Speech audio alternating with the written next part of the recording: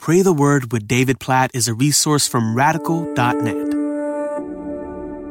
Genesis chapter 4, verse 26. To Seth also a son was born, and he called his name Enosh. At that time, people began to call upon the name of the Lord. This is the last verse in chapter 4. It follows 2 chapters of the introduction of sin into the world, all of the effects of sin in man and woman, their relationship with each other, their relationship with God. And then in chapter 4, we see this picture of Cain killing Abel, murder between brothers.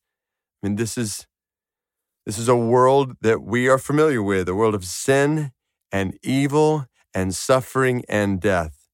It was not the original design. It's not what Genesis 1 and 2 is about, but as a result of sin, of our disobedience to God's word, God's ways, we are separated from him and we experience all of these disastrous effects of sin. But here at the end of chapter 4, we see this picture of another son. So you had Cain and Abel, and another son born, Seth.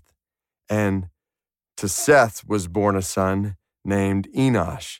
And then it says, at that time, people began to call upon the name of the Lord. The language there literally is they began to seek God in worship. And this is our great need. It is what we will see all throughout the story of Scripture from this point on. When people call upon the name of the Lord, there is grace to be found. There's mercy to be found. There's hope. There's restoration. There's reconciliation. There's so much good that comes from calling upon the name of the Lord. And the exact opposite is also true. When we don't call on the name of the Lord, when we don't seek God in worship, then there are all kinds of disastrous effects. So this is where, in a sense, like every day, we have this choice before us. And Genesis chapter 4, verse 26 just beckons us every day. Call upon the name of the Lord. Seek him. This is where life is found. This is where good is found. This is where grace is found. Like we are all still prone to wander, but when we wander, call upon the name of the Lord. Seek him. Return to him.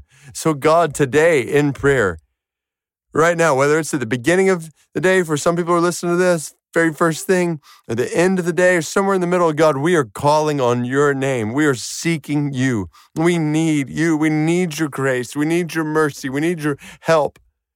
We need your forgiveness.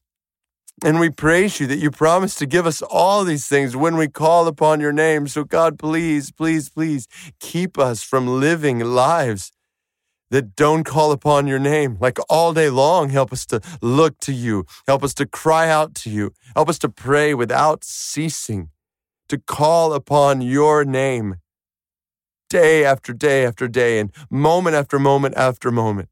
When we sin, to repent, to turn to you, to call out for your grace and know that we receive it. When we're walking through challenges, to call upon your name for help and know that we will receive it. When we experience joys, to call upon your name and worship and praise and thanksgiving and to know that you are honored in this. God, make us people who continually call on your name. May that be the story of our lives, of the churches we're a part of. That we were individuals, that we were people who called upon your name, who sought you. And we trust that when this is true, that we will experience your grace, your goodness, your love, your mercy, your provision, just as you promise when we call upon your name. Your provision in ways far beyond what we could ask or imagine when we call on you.